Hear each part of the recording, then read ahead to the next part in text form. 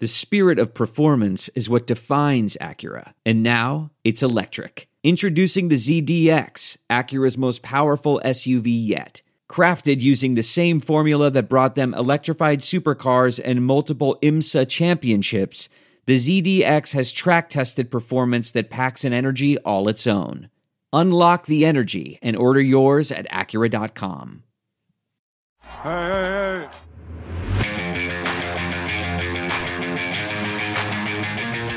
Artesta's in the stands. But if y'all waiting on me to apologize, hell gonna freeze. Wait.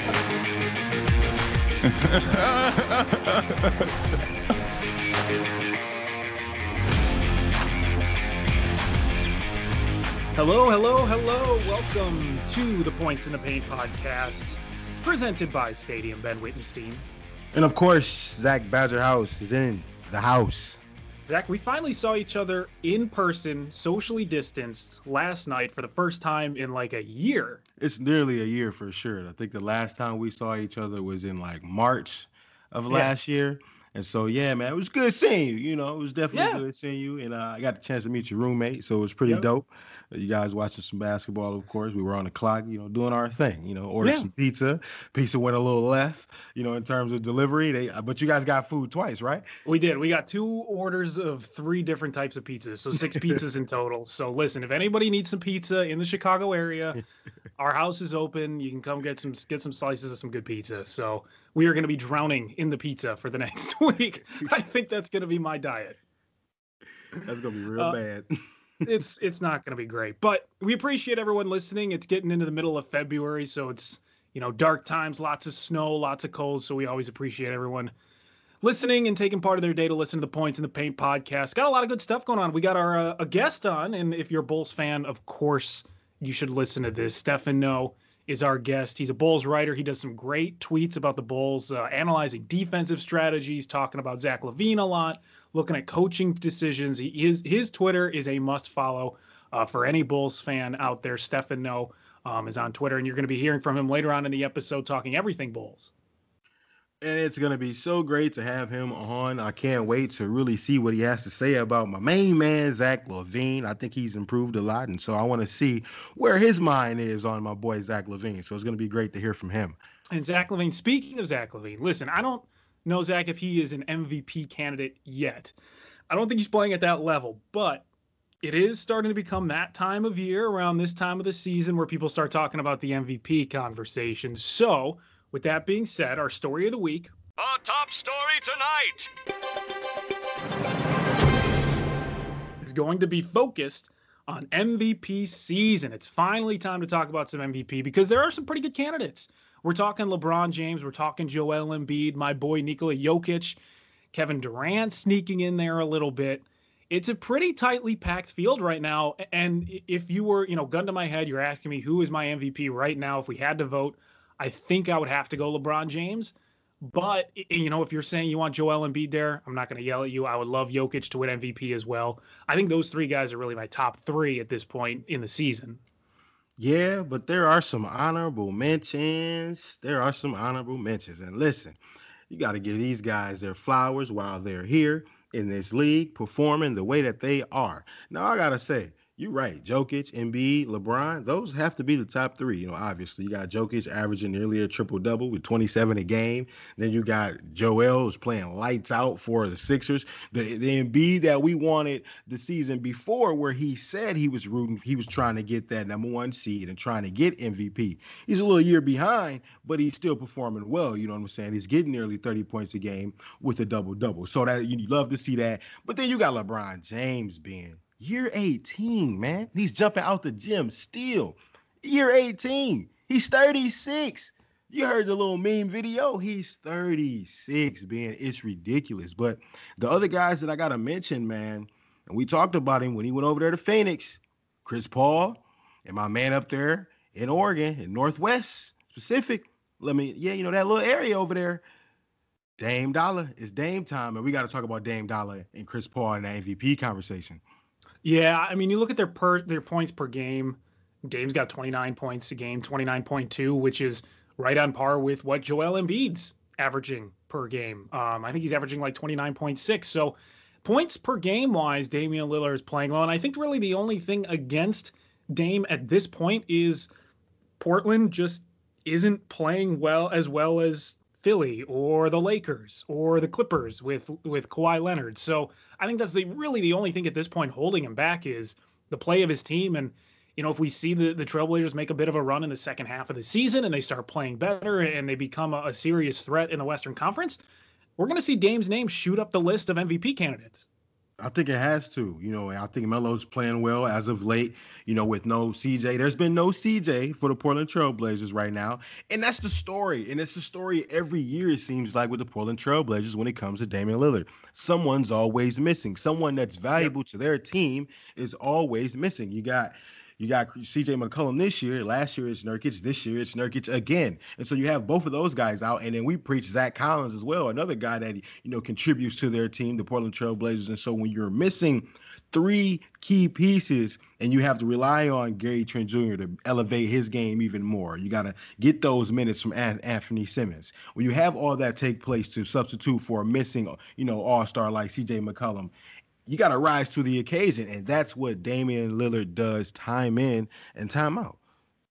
Yeah, he's truly been one of the bright spots so far in this league, and one of the bright spots for the Trailblazers. Now, if we're talking about real candidates at this point in time, players who we really think have a shot to win the MVP, we can always talk about LeBron. And as you said, 18th season, the guy is carrying this Lakers team. He helped them win, 3 straight overtime games. I mean, he was the reason they won those 3 straight overtime games. Absolutely, 100% was the reason. And they're going to be missing Anthony Davis, it looks like, because of the Achilles. It looks like he's aggravated his Achilles, and he didn't return into their previous game against the Denver Nuggets. And so that's going to be the question, too, with LeBron, carrying all those minutes, like you said, 3 overtimes, playing 40-plus minutes, 3 straight games, year 18 at 30. Look, context always matters. I don't care what anyone says. Context always matters. You got KD over there in Brooklyn too, right? I'm saying? He's getting over 30, and they look good offensively. Now, they're a disaster defensively, and we talked about it. DeAndre Jordan can't guard a parked car. However, Kevin Durant is doing what he has to do, and they're playing at an elite level too out there in Brooklyn. Yeah, and Brooklyn, it's weird because, 3 weeks ago we were talking about them kind of being a mess, and the trade not really working out for them, and it didn't really look like they could be a team that played any defense, and they've kind of righted the ship a good amount, especially, if you're looking at betting wise, they've done a pretty good job with that recently. But I do think you look at our top 2 people, Zach, right? You have Jokic and you have Embiid. Would you say it's fair to put them as top 2? Yeah, it's pretty fair. I mean, you can't deny what Denver is doing. You can't deny that. You can't deny the numbers from Jokic either. He just, the 47 points. He's going bananas in terms of the stat sheet. So, you have to consider Jokic without question. And we mentioned it before. The Denver Nuggets did get off to a rocky start. Yep. But they got some of their players returning. MPJ is kind of, getting his way back, getting the feel. I think Jamal Murray has to kind of elevate his game a little bit more because I think they're, putting a lot on Jokic right now. But as far as I'm concerned, yeah, you have to consider him. And I like what you did there. You put it on the bigs because this is a league right now where it's, all about the guards. And it looks like right now 2 MVP candidates right now can be Joel Embiid and Jokic at the top 2. I think so too. And I think it would be the first time if Jokic or Embiid won. I think it would be the first time in almost 20 years since an MVP winner is a center. Who was it, Shaq? I believe it was Shaq. Yeah, 1999 to 2000. Shaquille O'Neal was the MVP. He was the last center to win MVP. So over 20 years ago was the last center. And listen, if you give it to Jokic, you give it to Embiid. I think both guys are equally good to win that award. I just think Joel, just by a smidge, and I hate saying it because I love Jokic, but I think Embiid is my number 1, specifically just because of the output that he has had this season and how good we have seen the 76ers play. And I know that team has changed a lot because of the shooting and the addition of Seth Curry, and Doc Rivers has really revitalized Tobias Harris's career in Philadelphia. But I mean, the amount of times Embiid gets to the line, first of all, he gets to the line 11 times a game. He shoots 11 free throws a game, which is far and away the most out of any of these candidates. The next in line is Giannis, who shoots about 9 free throws a game. So free throw-wise, Embiid has completely revitalized his game in terms of just forcing fouls, getting to the line. And he said in interviews, he said that's my strategy. I'm trying to get these centers who are guarding me into foul trouble early on, and it seems to be working pretty well. He's shooting the mid-range jumper as efficiently as he's ever shot, and he seems, literally, Zach, this season, he seems impossible to guard. No, he has a few games already this season where he's went out and had like 25 or 30 points in the first half alone. Now, They may have won or even lost, a few of those games, but the dominance that he's been able to perform at an elite level right now, Joel Embiid, in terms of, working the mid-range, in the paint, shooting the catch-and-shoot three from a Ben Simmons, looking for him around the perimeter. Man, he has to be number one for me, too. Joel Embiid would probably be my number one. Jokic would probably be 3 for me, and I would have to put LeBron ahead of him. And then Damian Lillard's my 4th, and Kevin Durant's my 5th, but they're neck and neck. But I got to have Damian Lillard up there, and I got to mention my man's Chris Paul. He's turned around the Phoenix Suns, man. Everywhere he goes, they get better. And so that has to be mentioned. Got to give my man Chris Paul some credit here. He's like the revitalizer. That dude, wherever he goes now, he went to Oklahoma City last year, bam, playoff team, dangerous. They were one of the best teams against the spread last season. Goes to Phoenix, does the same exact thing, mentors these young guys, plays really well in clutch moments, and he elevates the play of everyone around him. It's kind of amazing to see him just touring around the NBA to some of these younger teams and to suddenly just make them play so much better. And he's gotten Aiden so much better. He's given Devin Booker and another elite level of confidence from the defensive side of the ball, because we know that's one of the areas in Devin Booker's game where he struggles with is on defense. But then he's playing elite since returning from injury. Last 5 games, he's played outstanding. I sent you the stats. Man, he's playing exceptionally well. And the Phoenix Suns are currently on a streak. Chris Paul's playing well on defense. He's scoring the ball more in clutch situations. I gotta give Chris Paul his flowers for that MVP shot while it's here, while it's buzzing, and Phoenix is buzzing right now, and he has a lot to do with it. Oh, 100%. They've won 6 in a row as of this recording. They've won 6 games in a row. They're 4th in the West, which I don't. We saw the Suns go 8-0 in the bubble, and we knew that maybe this season they were gonna take that step forward as a bit of improvement as a team, but to be 4th in the West almost midway through the season it's really impressive. And again, I think you're right. That goes, 75% because of what Chris Paul has done with that team. And look who's right underneath. Portland's right there, knocking on the door too, right there. Why? Damian Lillard. 100%. And listen, I know this is a pro Dame Lillard podcast. We are all over Dame Lillard trying to win the MVP. So it's like picking between 2 children, right? Damian Lillard and Nikola Jokic. For me, that's impossible. I can't decide. And I would love to see Jokic, again, and I've said this, I would love to see Jokic win the MVP award because of the speech that he would give. I think would be awesome. I'd love to hear him give a speech and see what he would be like publicly speaking. He would be great at it. I have no doubt about it. I think he would be funny, intelligent, raw humor. The guy is a savant. I would love to see that. But also Dame Lillard winning MVP, Zach, would be unbelievably fun. I think that would be on the cake with his awesome. Career. Because who knows if Damian Lillard wins a championship in Portland? I love the loyalty, I love the dedication, I love the grind that he goes out and he puts for that organization, because he's not scared. If anybody wants to go play with him, come to Oregon. That's just how that's how it's clear cut with him. If you want to build a super team, you got to come to me. Otherwise, I'm staying here. I'm loyal to this organization, and this is where it's at. And I appreciate that, and I appreciate the high level he goes out and brings every night on the floor, and it shows because he's on my MVP watch. He's on my list. You got to respect the guy who stays with his team and who shows loyalty and through thick and thin type of thing. And he has done that. And they've tried to build around him. And it just sucks because they are always injured. Every season there's some big player that gets injured for them. And it's happened since all the way back in 2006, 2007. It's happened for like 15 years in Portland. It's such a shame, but that just goes to show you the high level that he's going to go out there and perform. And Damian Lillard's taking care of his body, to go out there and perform well. Not to say that CJ isn't or anything like that, but that Dame has just been able to sustain himself and play at a high level for this long. Going all the way back 2 when they had LaMarcus Aldridge and a Nicholas Batum and a Wesley Matthews. So going all the way back then, all the way till here now in 2021, that's at least a 9 to 10 year run. So he has to be considered for MVP. Got to be at least considered. 100%. And I think I would definitely put him in the top 5 at this point in the season. But right now it seems like Embiid is sort of the consensus number 1. Now the 76ers have struggled on their road trip out west. They have lost 2 in a row. They have not looked great on the offensive side of the ball. They've been a little bit tired and in fact lazy on the defensive side. So we'll see if they can snap back after this road trip and look like the old 76ers that we've seen. Now they're missing Shake Milton with injuries, of course, and that's, a bigger piece than I think a lot of people realize. But they need to start getting things back together because the Bucks are right behind them. Now they've lost 3 in a row.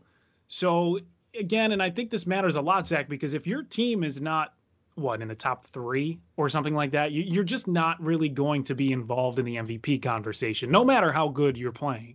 Unless you're a guy like Russell Westbrook who can go out. Yeah, you're doing something ridiculous. You go out and do something crazy. Triple-double over here. Yeah, you can definitely be considered. But, like I said, context matters. Chris Paul, the turnaround, that's a story. League love a story. A team that wasn't in the playoffs the year before, they had a lot of momentum, won 8 games, still didn't make it. Chris Paul comes over. They're right there in the middle of the playoff hunt. That's a story. League love a story, so that's something to consider. Kevin Durant, obviously, right? 18 months off, comes back, looks like himself, like him, right?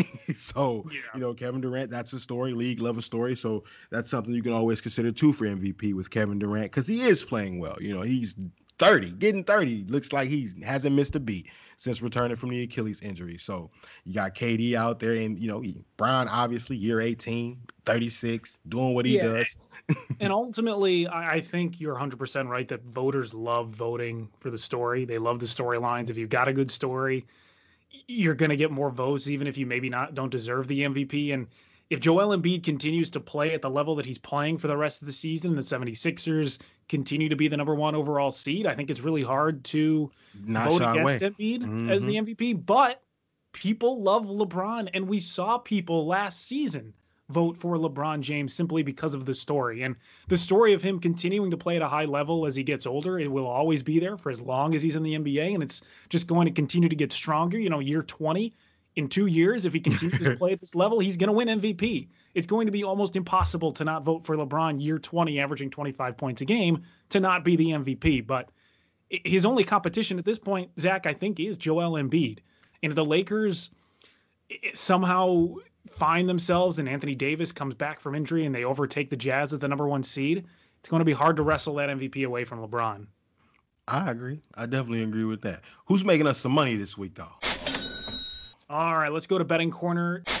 And Zach, I will say this. I truly feel bad for the people who have not listened to this podcast or who skipped over Betting Corner or who did not even take our advice from Betting Corner, because if you did, you made some cash last week. The Utah Jazz, as we said, Zach, last week, best team against the spread. At the time, they were 17 and 7 against the spread. We said, bet the Utah Jazz. Bet the Jazz. They are going to win you games. They're going to win you money. And guess what? 3-0 last week. They did not lose a game against the spread last week. 3-0. You made money with the Jazz, and they're just rolling. They are rolling. Now, player prop wise, I took some things and I was successful with the Utah Jazz last week, but I'm not gonna lie. I went against the grain a little bit with the Utah Jazz when they played against the Milwaukee. I definitely bet it against. I bet against. Man, you don't even take our own advice. The Utah Jazz. Only one time though, when they played against my boy. They went up against Giannis. I gotta roll with my man Giannis against Rudy Gobert. But what's so crazy is after the game when they lost, Giannis gave the Utah Jazz some praise. Like, he's saying they're kind of for real over there. They're playing exceptionally well. He's giving them a lot of credit. They moving the ball. They doing the right things with the pick and roll. Like, Giannis after the game when they lost to the Utah Jazz, which he played well, but he didn't come out the gate playing well. Like, they got off to a very slow start. I think they were down by at least 20 points before the end of the first half. And so they didn't play very, very well at all. But he did have a triple-double. Giannis did. But the Jazz are playing so well. But I just thought Giannis was going to go out there and end the little streak they had going on. Didn't take place. The Jazz are just so fun to watch, and the Bucks are the opposite of that. Right now, They're one team is super fun, and the other is just you're sitting there scratching your head, just always annoyed. Even if they're playing well, you're just annoyed at the Bucks for some reason. I don't understand why. I don't know what they do that annoys me so much. Maybe it's just that they play lackadaisically. They sometimes just don't look like they really care or even want to be there. I think they come out with the attitude of like, we have Giannis, we have Chris Middleton, we should win this game, and then they end up slow starting, and then they can't come back. Against the Thunder, they had a shot to win. They were down 3, they were down 2 at the time. You have Giannis. How are you not winning this game when you're only down 2 with 8 minutes to go in the game? We're going to get into that later, because a player brought that up, so we're going to get into that. it makes me furious. So I'm glad to see the Jazz great against the spread. I mean, it's hard to say stop betting against the Jazz. I think you just have to continue hitting them. They've just been great. They win games with their 3-point shot. Their pick and roll games almost impossible to defend. They play good defense. They're the team to bet on. They're the team to bet on right now. Some other teams I guess you wanted to hit on, Zach. Phoenix Suns against the spread have been doing pretty well recently. Yeah, they're doing relatively well. Second in the league right now against the spread. They're second in the league, and so I just had to mention them. And of course, like I said, they're streaking right now, playing good offense, very good offense. So I would recommend, in terms of player props, I definitely aim a little towards Chris Paul for sure in terms of assist total, and I would definitely go after Devin Booker's point total. I would definitely do those because the backcourt for the Phoenix Suns have been playing very well.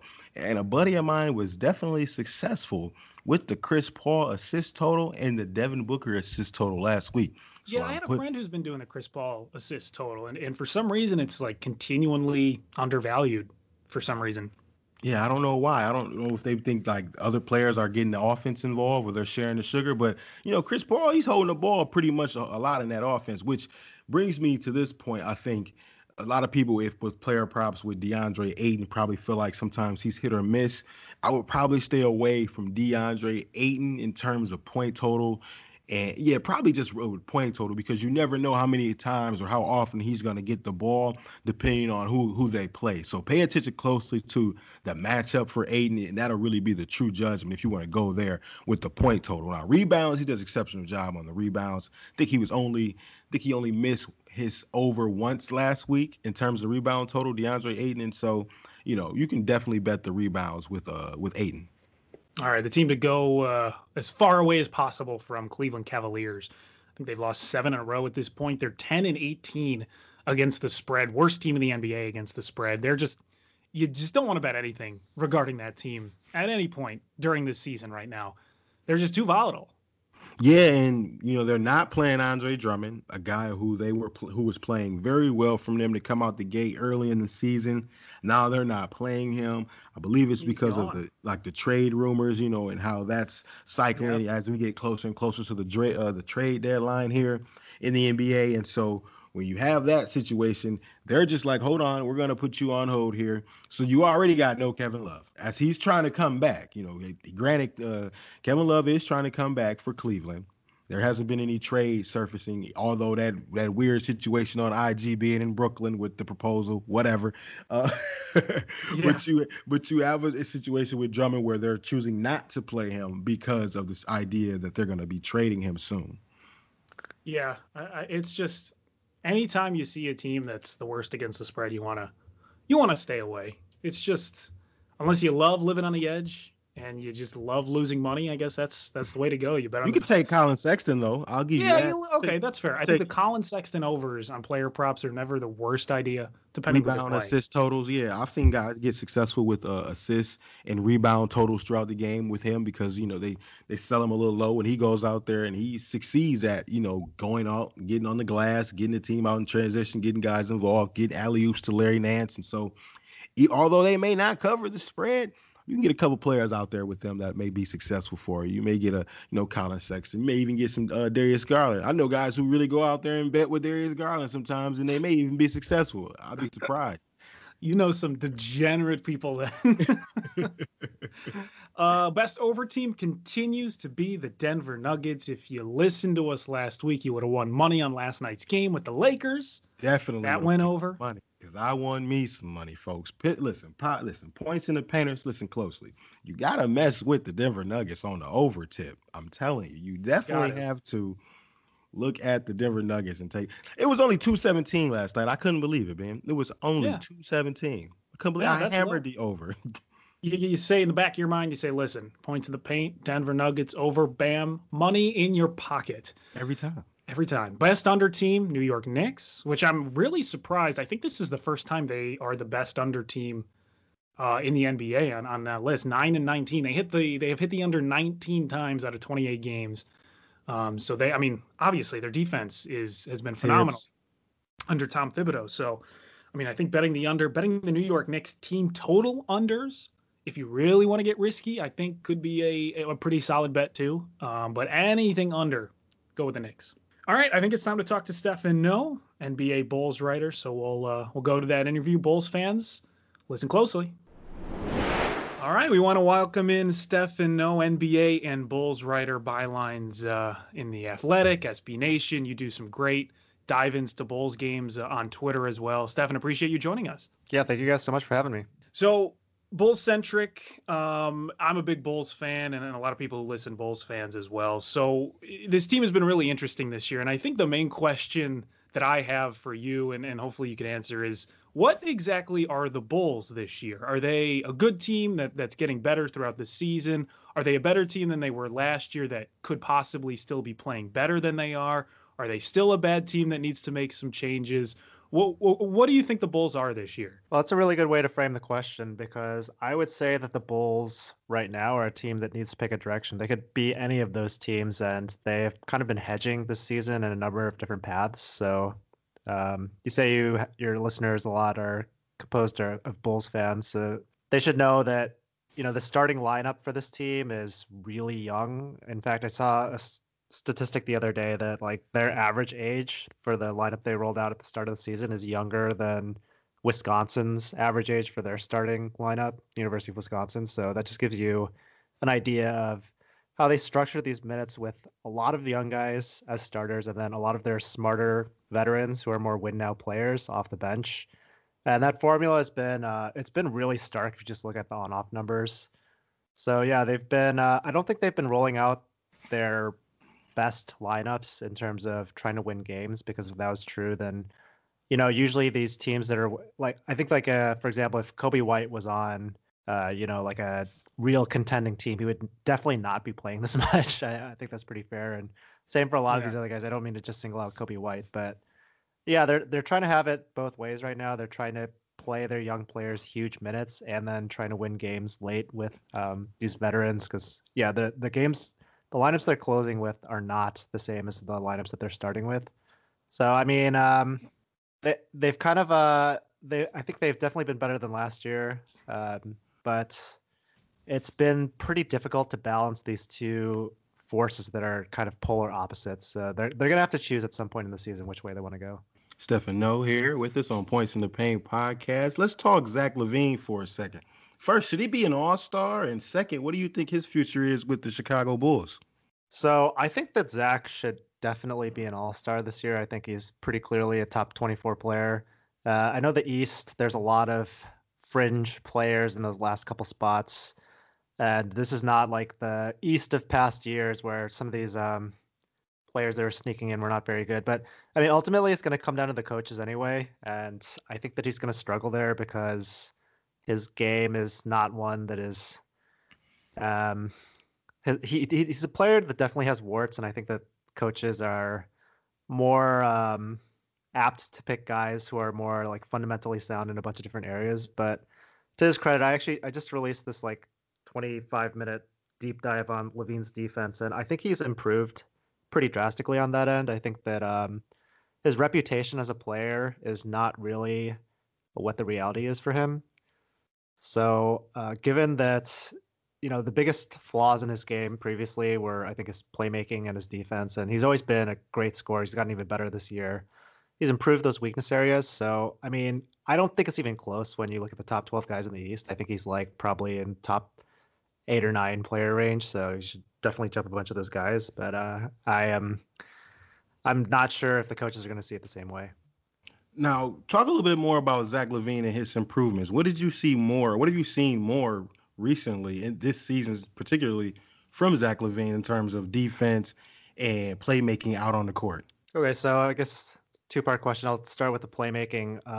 Yeah, he's always been just a guy that's relied on his natural talents more than anything else. I think he started out at a young age playing baseball, and he only switched to basketball a little bit later, so he never really had those strong fundamentals. And his dad actually told him that, like, his dad was training him. He's told the media that they only worked on offense when he was growing up. They never worked on defense. But yeah, he's just in previous years he was not very good at making the right pass, and he would kind of go into actions with some sort of predetermined idea that, this time I'm going to try to drive, this time I'm going to try to shoot a jumper, this time I might try to pass, but not really read what the defense was giving him. It's been a lot better this year. I think he might be, saw this somewhere, I can't remember who, I wish I could cite the person. It might have been Billy Donovan that said that he's the most blitzed player in the league.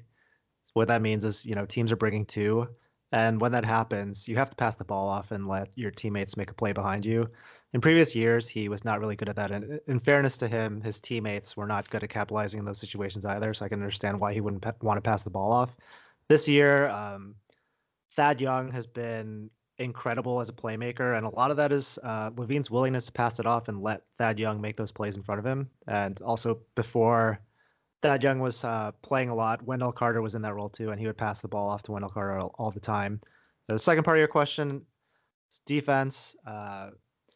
Yeah, I've been really critical of LaVine's defense in the past. It has not been very good. I think he's been weak as a help defender. And in this video that I just put out, I think some specifics that he's gotten much better at. He used to get caught on screens all the time. He's gotten much better at getting through those. His awareness on the court, he used to only focus on his man. And now you can see that oftentimes on plays, he'll have his head on a swivel. He'll be looking to see, ball and man, and he has been much better at early positioning and help. So a lot of NBA help defense is just being in the right spot at the right time and cutting off different lanes so that players can't drive, and he has gotten a lot better at that. So it's just a testament to, everybody says that he's one of the hardest workers, but it just has never really clicked for him on a field perspective, and for whatever reason this season I think it's starting to click.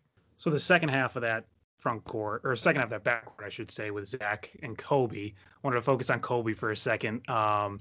He's had an up and down season, I guess is the fair way to say. He's been a little hot recently, but he certainly was going through a bit of a slump a week or two ago.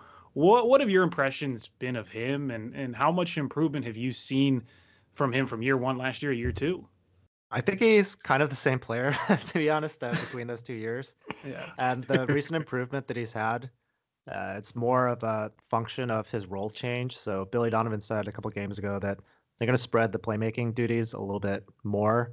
You could definitely see that his shot attempts have been coming a lot more off the catch, which I think is smart. I mean, yeah, there were a couple plays where they just gave it to him and tried to let him cook against the Clippers in their most recent game, tried to let him create in the pick and roll. And I mean, every time they've done that, it's been really ugly. So he didn't, that wasn't really his role at UNC, and trying to learn that on the fly at the NBA is kind of a recipe for disaster.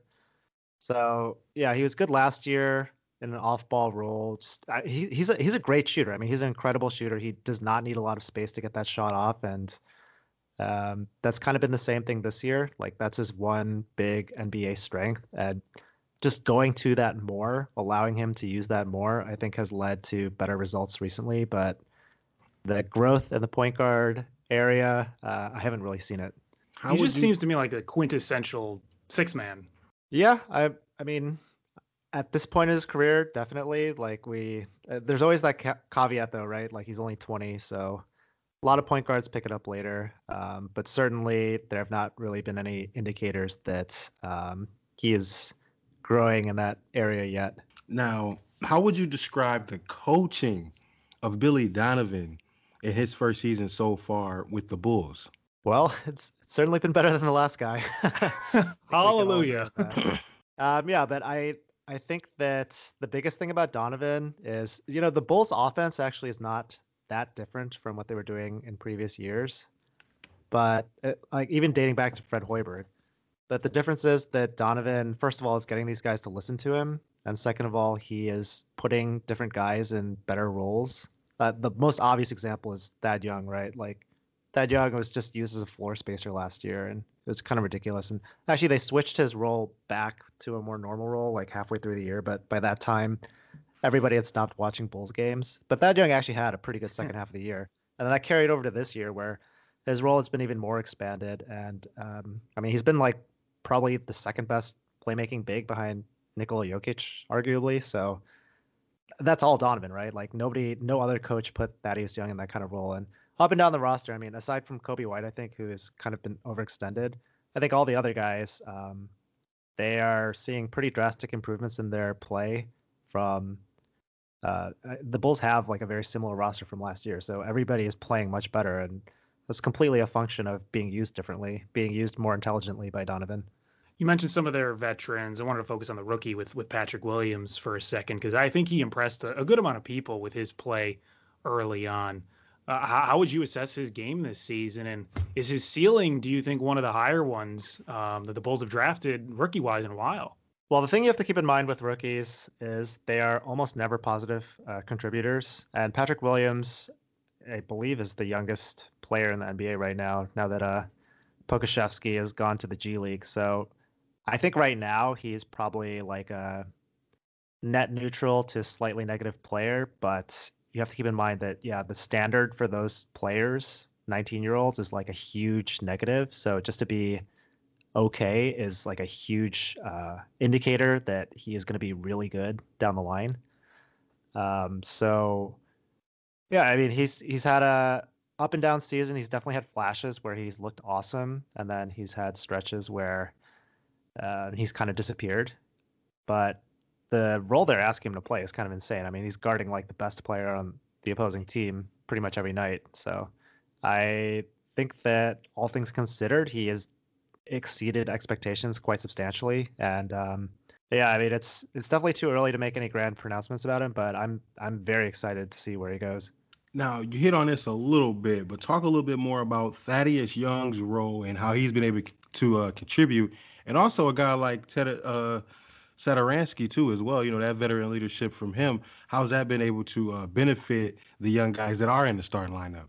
Well, I think the other guy that has benefited the starters a ton is Garrett Temple. You can always see, like, when they cut to timeout or something, Temple's always talking to the younger players and discussing plays that just occurred on the court. But all these guys, Thaddeus Young, Otto Porter, Thomas Satoransky, I mean, they just know how to play. And that sounds kind of cliche, but when you watch the younger players, you know, there's times where they're all playing with a group, like they make a lot of mistakes and they compound because they make mistakes on the same play. Like the defense with the starters is really rough, and when those bench units come in, it just improves so drastically. So, you know, the style that the Bulls are trying to play is a lot of passing, a lot of cutting. You see the cutting so much. I actually just tweeted out a compilation of Thad Young and Tomas Satoransky just hitting each other on cuts. They're basically like taking turns trying to one-up each other on these awesome cuts and passes to each other. So that's something that the younger players can definitely learn from. I think that cutting is a skill, like knowing the timing and knowing how to hit guys. And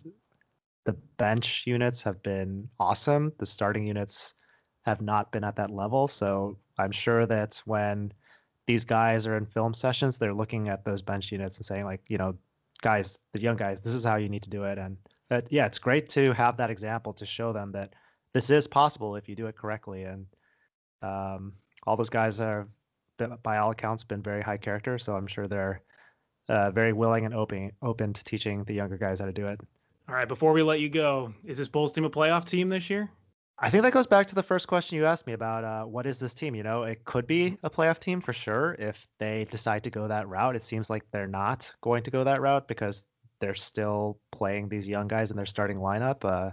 I don't really know what's going on with Otto Porter. It seems like they're just kind of resting him to preserve his trade value. So if you were to ask me, I don't have any inside information on this, but just my guess is that they're still going to try to shop these veterans at the deadline. And in that case, if they trade some of these vets, I mean, they're going to go down real fast because these guys have been keeping them afloat. But yeah, I mean, if they do decide to go the other way and just stick some of these guys in the starting lineup, Garrett Temple's been in there recently due to various injuries throughout the team. I think they could definitely be like a top 10 team in the East, which is all you need to do this year to get into the play-in tournament. So yeah, it depends on what management wants to do. Yeah, it'd be great to see some of these young guys get a little bit of playoff experience, at least right now, even if you're not really trying to make a push. I actually think that the play-in tournament is kind of a trap. Like if you look at the new lottery odds, like the Pelicans are a perfect example of this a couple years ago, where they were right in that 9 to 10 range and they just tanked at the end of the year and ended up getting Zion. They jumped, I think like 7 spots or something, 7 or 8 spots. So with the new lottery odds, I think that the value of being like the 11th worst team is really, really good, just because it's so much easier to jump into the top 4 picks. But I guess I'm kind of digressing here. Yeah, like making the play-in tournament wouldn't be the worst thing in the world, but this is a really good draft too. I don't know if you guys do any draft stuff on your show, but it would be very exciting if the Bulls could get into the top 4 this year. Yeah, we'll have to do a little bit of a dive in because I know some of those top guys are. It'd be real nice. It'd be real nice for the Bulls to add like, a second type of playmaker that Zach LaVine is right now. Yeah, there's a couple of them in this draft, so it'd be a total franchise changer if they could do that. Cool. Well, Stephen Noh, appreciate you joining us. I know you do stuff on Substack, and obviously you have a Twitter that you tweet about the Bulls as well. So where can people find your work, and where can people find you on Twitter? So yeah, you can follow me on Twitter. I'm way too active on there. Aren't we all? That's a good thing. It's STEPHNOH. And yeah, the Substack page, all the stuff is linked in my Twitter bio. So if you just look on Twitter, you can check all that stuff out. Awesome. Perfect. Stephen Noh, thanks for joining us. Thank you guys so much for having me. All right, I want to thank Stephen for joining us. Fun to talk to him, and he had some good things to say about the Bulls. So yes, hopefully, listen, Zach, I'm a big Bulls fan, as everyone knows, and I think the tracks are pointed in the right direction, and so that's really all you could ask for at this point with a team that's still trying to evaluate all their talent with a new general manager and a new coach. So I think the general direction of the team is pointing up, and honestly, from what we experienced the past 2 or 3 years, that's all you can ask for at this point as a Bulls fan. Is there some optimism, and things are looking brighter at the end of the tunnel. Yeah, it's definitely looking bright. Young guys are starting improving. Kobe White, Patrick Williams, and those boys. So definitely shout out to Stephen for coming in with us on points in the paint and rocking with us, with the Bulls, specifically Chicago's finest, the Chicago Bulls. They want to get those rings, man. They want to get back to those championship ways. But we got to start slowly with some playoff hopes. And, it was good to hear from Stephen. All right, what NBA Twitter is talking about this week? What it do, baby? Yeah. Zach, someone is on the move.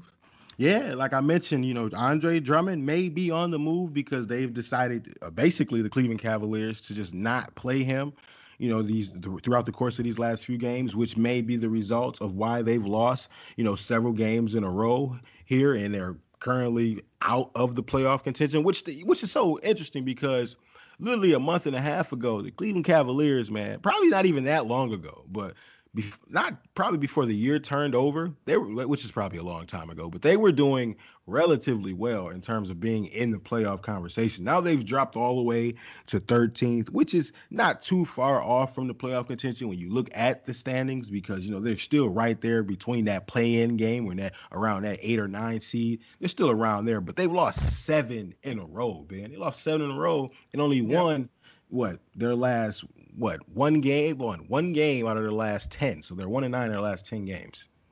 There are only 2 games, as you said, out of that final play-in spot, but it feels like so much more. Yeah. At 10 and 18, it feels like they're done. And I think it would be smart and in their best interest to continue to tank and continue to try to get as high of a draft pick as possible, because this is not a team that is ready to do anything in the playoffs. Even if they make the playoffs by some insane reason, they get into that play-in game and they make the playoffs, they are not going to do anything good. The only good it would do is development-wise. You could keep Drummond and see what you can do. I mean, you really technically Sure. didn't get a full season with him. So you maybe could keep Drummond and see what you would have had, but it may be even too late because you've already kind of decided with that factor to just, put him on the trade block and move in a different direction, which is tough for him because he was kind of looking, I think, to, I know Joakim Noah may not like this, but Drummond was probably looking to kind of stay in Cleveland. That's a foreign thought to Joakim Noah. He has no understanding of anyone at all wanting to stay in Cleveland. But I think it would be in their best interest. The only reason to make the playoffs would be help Colin Sexton, Darius Garland, help some of their younger guys experience a playoff atmosphere. But I just don't think the importance of that outweighs the importance of getting some more young talent on that team. It would probably be within their best interest to continue to tank. Now, a team, Zach, that we thought was going to be good that ended up looking like they may be tanking now is the Washington Wizards. They're even farther back in the standings than the Cleveland Cavaliers. However, they held the Boston Celtics to 91 points. And if you have kept any close attention to the Washington Wizards and their absolutely horrendous defense, their lack of defense, they're giving up 120, 130 points per game, and they let the Boston Celtics only score 91.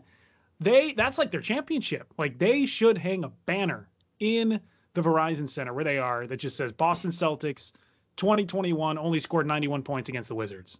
You are insane. You know that? I think you got to make the season worth it somehow, and I think that's it right there for the Wizards. It's banner time. They held a team under 100 points. They deserve a banner. The way the Wizards defense, that's a huge win. That should have been national news. I tell you what, the Brooklyn Nets finally did it for the first time this season too. I think they got bigger aspirations though than that. But it was the first time they did it too last week against the Indiana Pacers when the Brooklyn Nets played the Pacers last week. First time they held a team under 100 points too. But I don't think they're gonna be hanging up any banners. I think they got bigger aspirations with KD, James Harden, and Kyrie. I agree. But the Wizards, this is banner time, 100%. They're just a team that's a mess, and we can always talk about them every single podcast and talk about how just incorrect we were at thinking that they were going to be a playoff team. And Russ just listen. Context matters, but you're right. You about to say Russ ain't playing well, which he isn't. But they ain't got no time. Listen, they don't have Thomas Bryant, which was kind of a big deal because they paid him. Bertans may not be the guy that they had hoped for. You were kind of big on Bertans a little bit too. Yes. How you feel about that right now? So in Bertans' defense, he certainly has not been playing up to the contract, nor has he been playing up to the line that he set for himself last season, which was just this knockdown three-point shooter, a guy you could always rely on to hit a basket if you needed to stop a run or you needed to start a run. Whatever it was, Bertans was going to be the guy to knock it down. Now, he got COVID, and apparently, from what I was reading and some of the reports that came out, was it really hit him hard in terms of setting him back muscle wise and not being able to participate in practices and things like that. I mean, he sat out of basketball for a couple of weeks. So it takes a while to get your body back into shape and to get used to hitting shots again. So I think that's been a huge issue for him this season, is dealing with COVID, dealing with being out for an extended period of time, and then having to work your way back into game shape and then get back into shape to the point where you're playing up to the level that you were last season, which was one of the best 3-point shooters in the NBA. Exactly. And then you look on the other side during free agency, who were some of the sharp shooters that did get paid, who may be living up to their contract. One guy I want to mention, Joe Harris.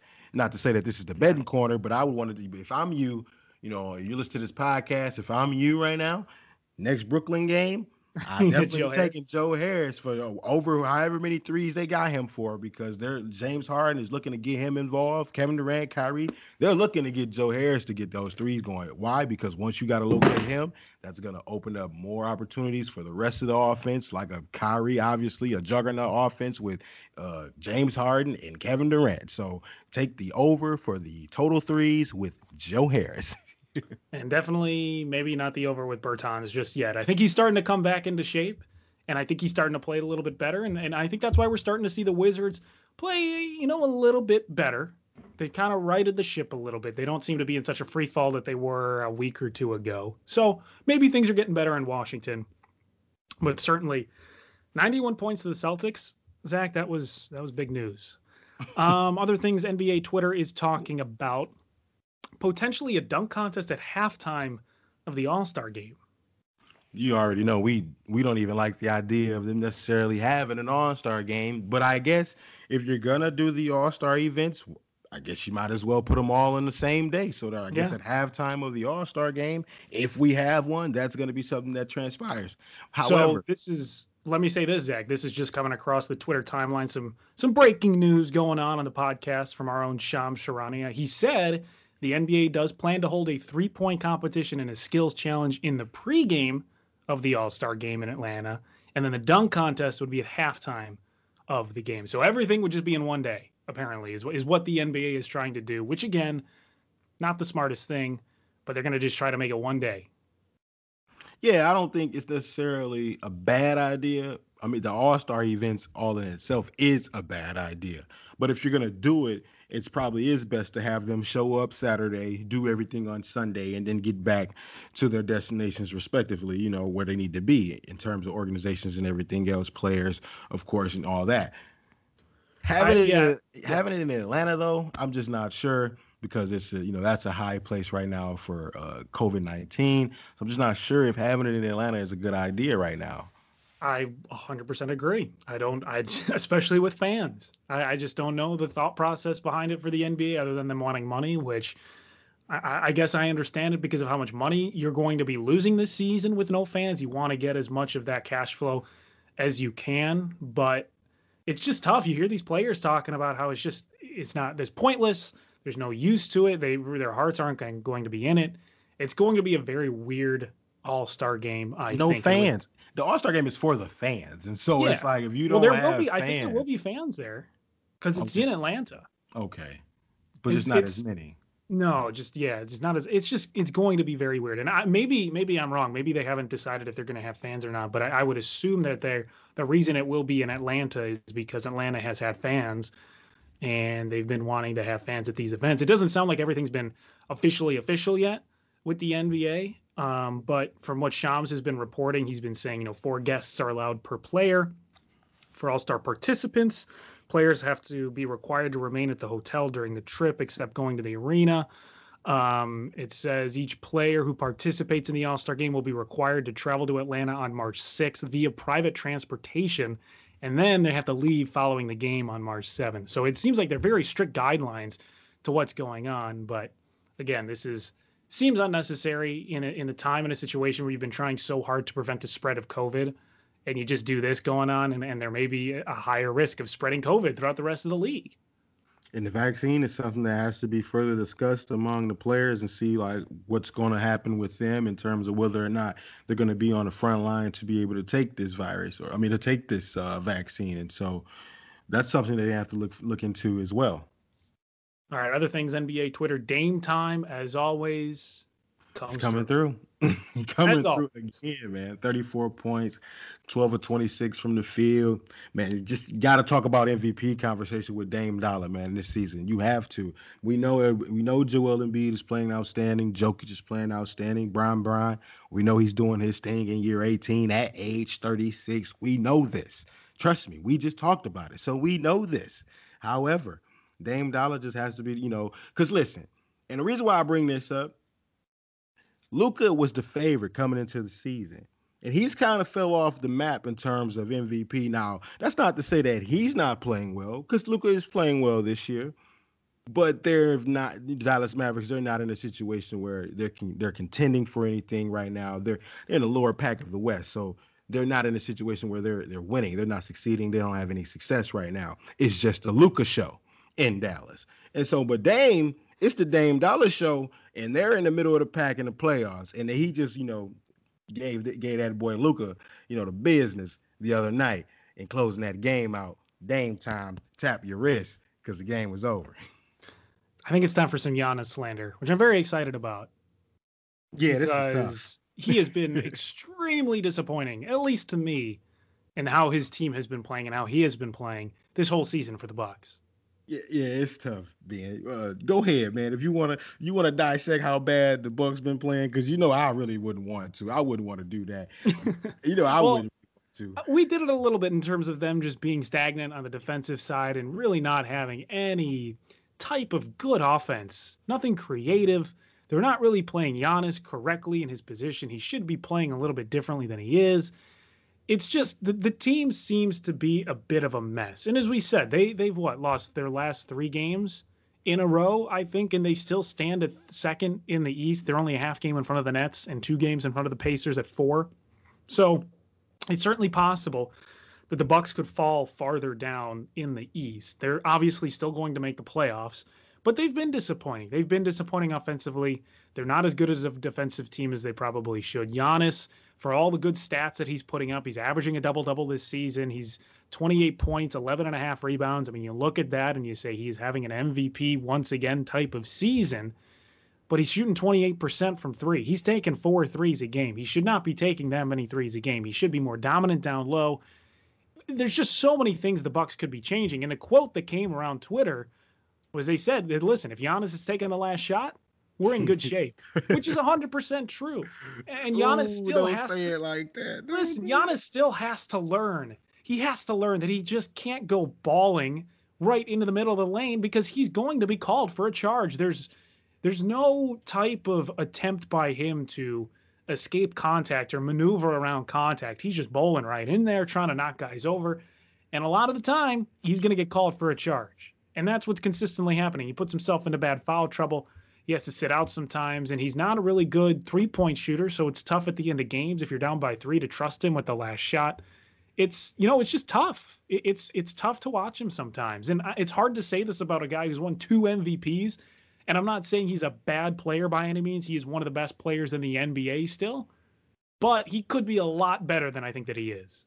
You know what? You sound like a lot of people I know. I swear you do right now. You know a lot of smart people. You know a lot of really smart people then. But listen, I got to come to my main man's defense, my boy Giannis. Listen, is he shooting too many threes? Well, in his defense, last year, it's just so crazy because last year everybody talked about how he has to expand his game and he has to be able to shoot at all levels, especially in crunch time. So I'm going to give you the breakdown because Devin Booker said if Giannis is taking the last shot, we're in good shape. Okay, fine. Now, in Giannis' defense, man, that was a damn good shot. You almost made it, Giannis. I promise you, you almost did. I was so hurt you didn't make the shot, because I knew the slander was coming.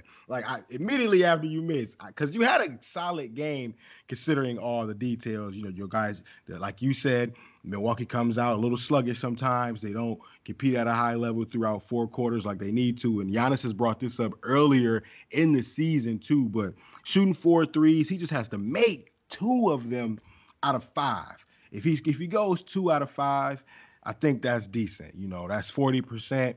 But then it just boils down to when do these threes come? In what moments? Because now it's all about what shots is Giannis getting and when. I'll say this. That shot he took in Phoenix, that mid-range shot that he shot, he didn't make it, Ben. But I will say this. He was close, and he was working the mid-range majority of the game. So he was already knocking that shot down with confidence. And in that same game, this has been a problem for him. He shot his free throws extremely well. So he made his free throws. Yeah, his free throws have been going down lately. So he's been making his free throws lately. 63%, which is bad. But he's been going up there lately. He's been going up there and knocking them down with confidence, especially after that 1 for 10 game. This criticism for me is not coming from a place of I dislike Giannis. It's the opposite. I love Giannis. I love watching Giannis, and I want the Bucks to be really good. So this is more just frustration with him not being as good as I think he is able to be, if that makes any sense. Now I get the point of him shooting 3-pointers. I know he has to extend his game and he has to have defenders respect him on the perimeter in order for him to be dominant down low. But at some point, you have to just get rid of the 3-point shot if your team is down and start focusing on your interior play. Because if your team is down 6-7 points in the third quarter and you're just running up to the 3-point line and chucking up a 3 that's probably not going to go in, that's a useless thing to do. It's not helping yourself. It's not saying to the defenders, I'm going to continue to shoot 3-pointers and still going to miss them. It's just bad basketball, in my opinion. So I think he could be playing a lot better. Now, he's a top 5, top 6 player in the NBA. I'm not going to say that he's not. He absolutely is. He could just be a lot better than what he is right now.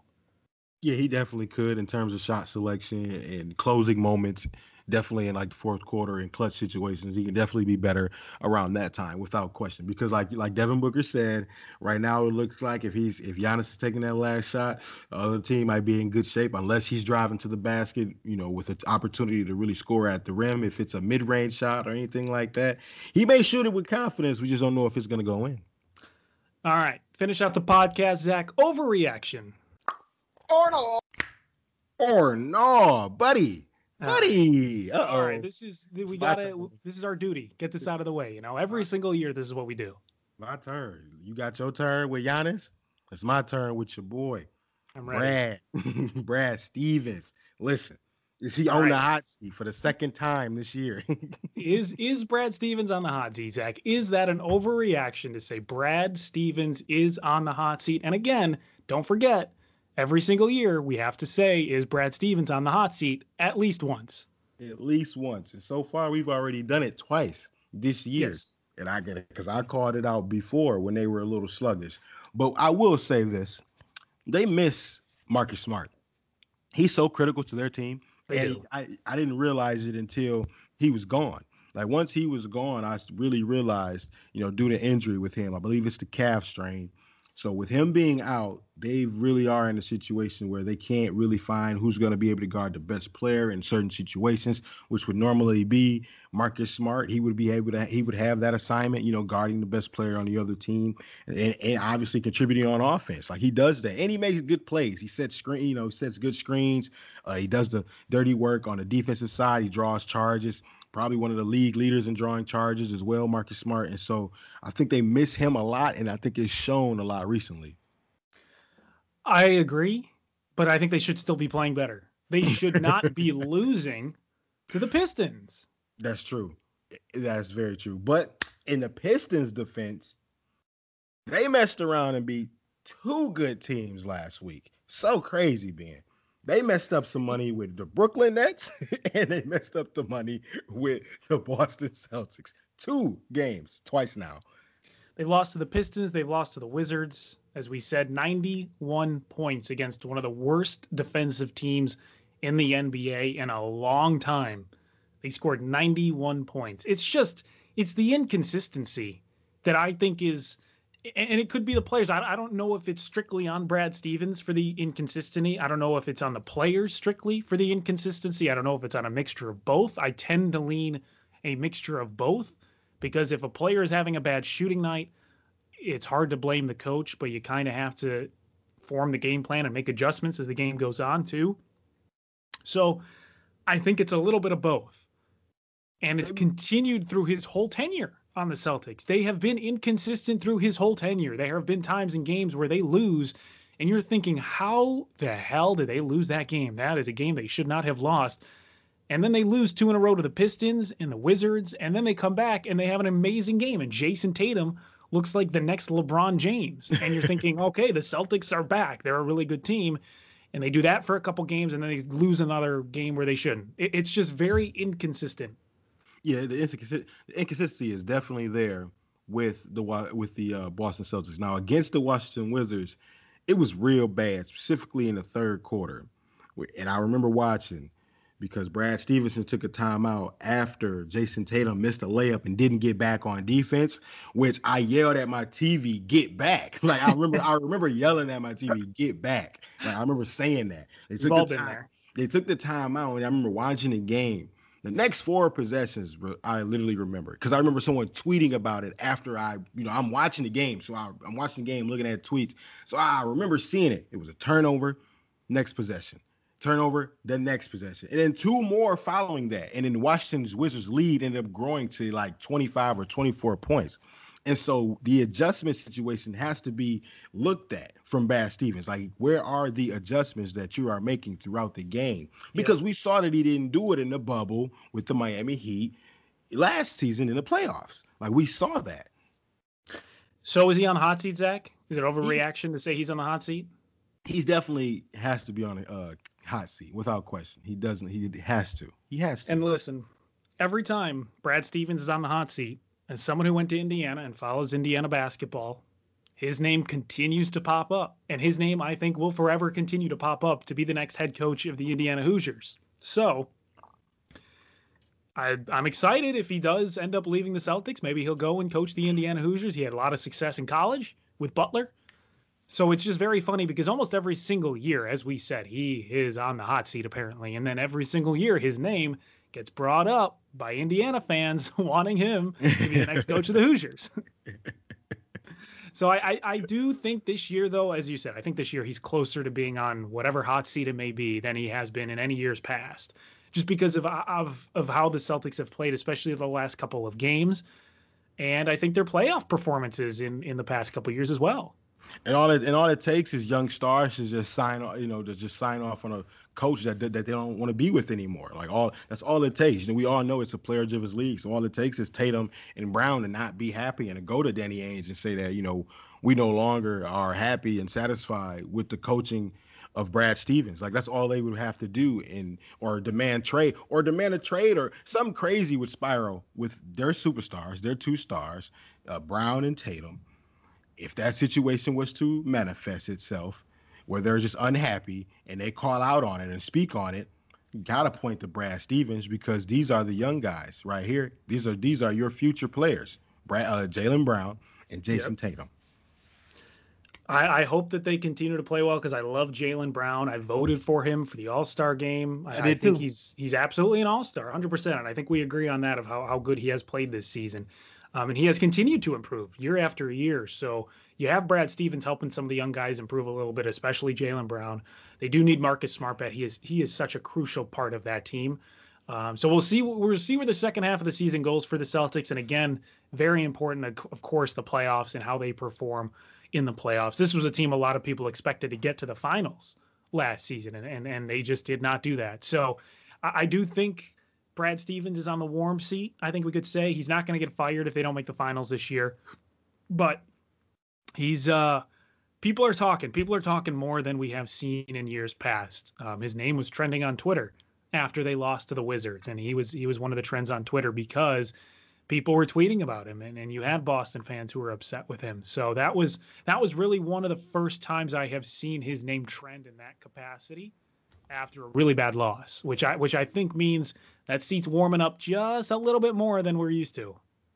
Well, we hope that it gets warmer here in Chicago as this concludes this edition of Points in the Paint podcast presented by Stadium. Your boy, Zach Badgerhouse, and of course, Ben Wittenstein. We got to thank Stephen Noh for coming on and joining us with the podcast, talking everything Chicago Bulls. Appreciate him for joining the podcast. Make sure you follow Stadium on Twitter. Make sure you follow Shams, because he's breaking NBA news as we record. So you always want to follow Shams for all your latest and best NBA news and everything else in terms of all NBA. And then, of course, you got to listen to Trash and Treasure with Amina and Felder. And we got to get Amina back on at some point too. But they come out every Thursday. Great content, exclusive interviews. And you'll hear from us, Zach and Ben, next week. Points in the Painters.